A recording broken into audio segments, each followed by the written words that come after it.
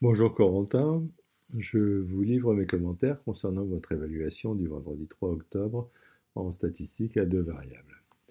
Vous vous êtes correctement emparé de la situation, vous avez su rechercher dans le document les informations vous permettant de raisonner et d'analyser sur le tableau de masse de croquettes et de donner un encadrement de la ration journalière de Médor. Concernant vos fichiers GeoGebra, ils sont quasi parfaits.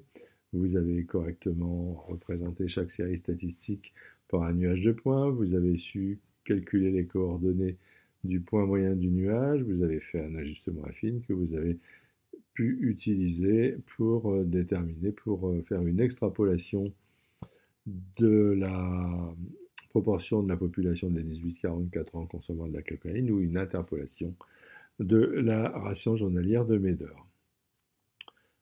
Passons maintenant au point négatif. Votre marge de progrès se trouve dans la communication. Tout d'abord, la rigueur des notations mathématiques. Les coordonnées d'un point, ce sont deux nombres, une abscisse et une ordonnée, qui se présentent entre parenthèses, séparées par une virgule ou un point-virgule. L'équation d'une droite est de la forme y égale à x plus b.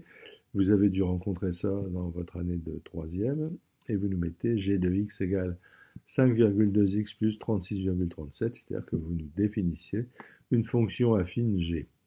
Donc l'équation de la droite, c'est bien y égale 3,2x plus 36,37.